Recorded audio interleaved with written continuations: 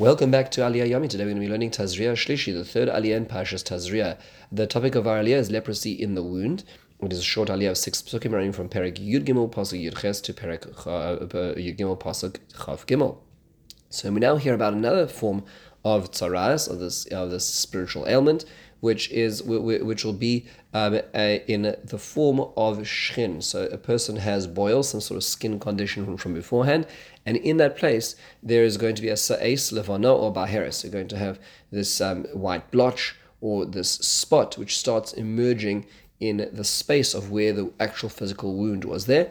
And it could be white with a little bit of red to it, and then it's shown to the kohen. And if it's maria shafal min or if it's looking a little lower than the skin, if the hair in it has turned white, then the kohen will make the person impure. And if he says that he sees that there's no white hair, does not look such a deep, looks perhaps more superficial, then he will lock the person up and check in 7 days. And if it's spread, then it's a problem. If not, it is impure. It is pure. So that's the general view of the leprosy of the wound. A few basic points to ponder, and that is, what is a sa'es? We could have asked this actually the previous aliyah. What is this notion called a sa'es? That's in Pasuk Yud Tes. It appears again here.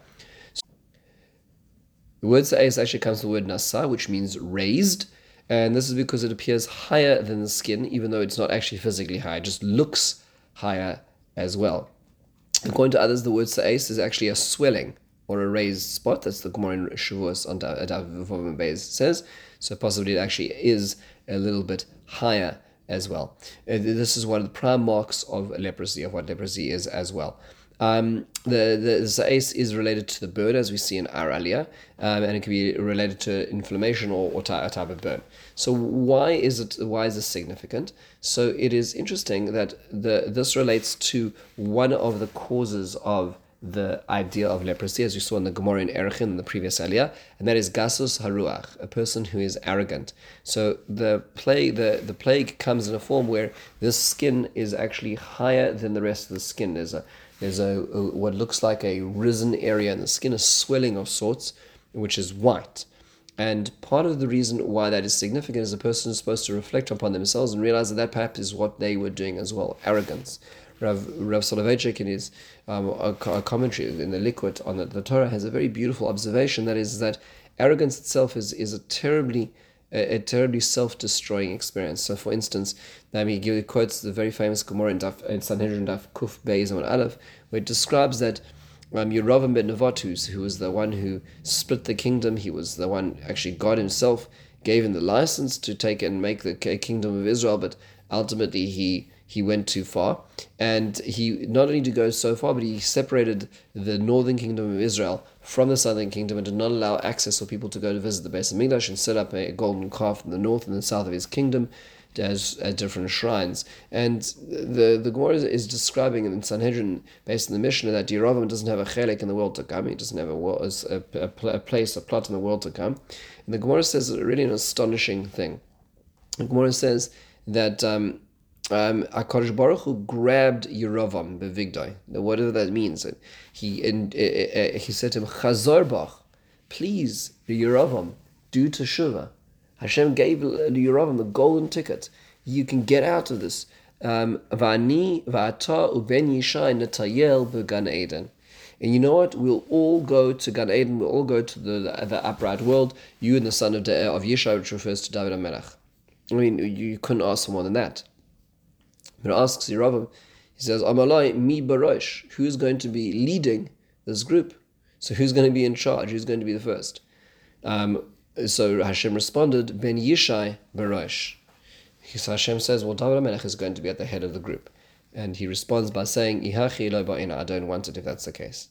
I don't want to repent if I should be subjected to being second in the group.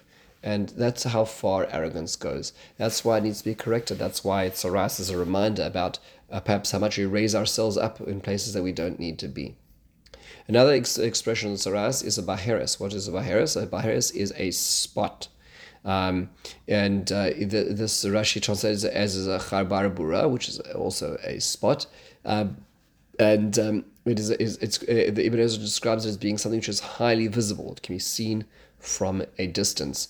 So the way the Septuagint translates it, which is the Greek translation, is telagema, which means a shiny spot or bright spot which can be seen at a distance. Okay, so this is different to the sa'es. In fact, the Gemara actually describes in the same Gemara in Shavuos that the baheres appears lower than the skin, even though it actually is on the skin level, but it appears that it is lower than the skin itself. The Vayikra Rabbah, the Midrash, describes that whereas the sa'es is an expression of Babylon, which was arrogant, the baheres, the second leprosy form, is like Greece, which was external, which was which was a so to speak, a coating, a veneer on life, on the complexities of life as well. The way Rav Soloveitchik explains this is that really the baheres form of sin, or the baheres which comes to fix the type of sin, is something which is superficial in general, living a superficial life, a life which what one says is not how one walks. The example that is given is the Gemara in Erechin describes that there was a machteshes, there was this mortar which was used in the Beis Hamikdash from the times of Moshe Rabbeinu, and it was used to crush the spices for the incense, but it had become damaged. So they sent it to the artisans of Alexandria in Egypt. Alexandria was a large city with many artisans at the time, and they fixed it in such a way, they coated it with gold, and it was not able to work anymore. They removed the materials which had been used to repair it, and then it was able to do it as if it was fully repaired itself.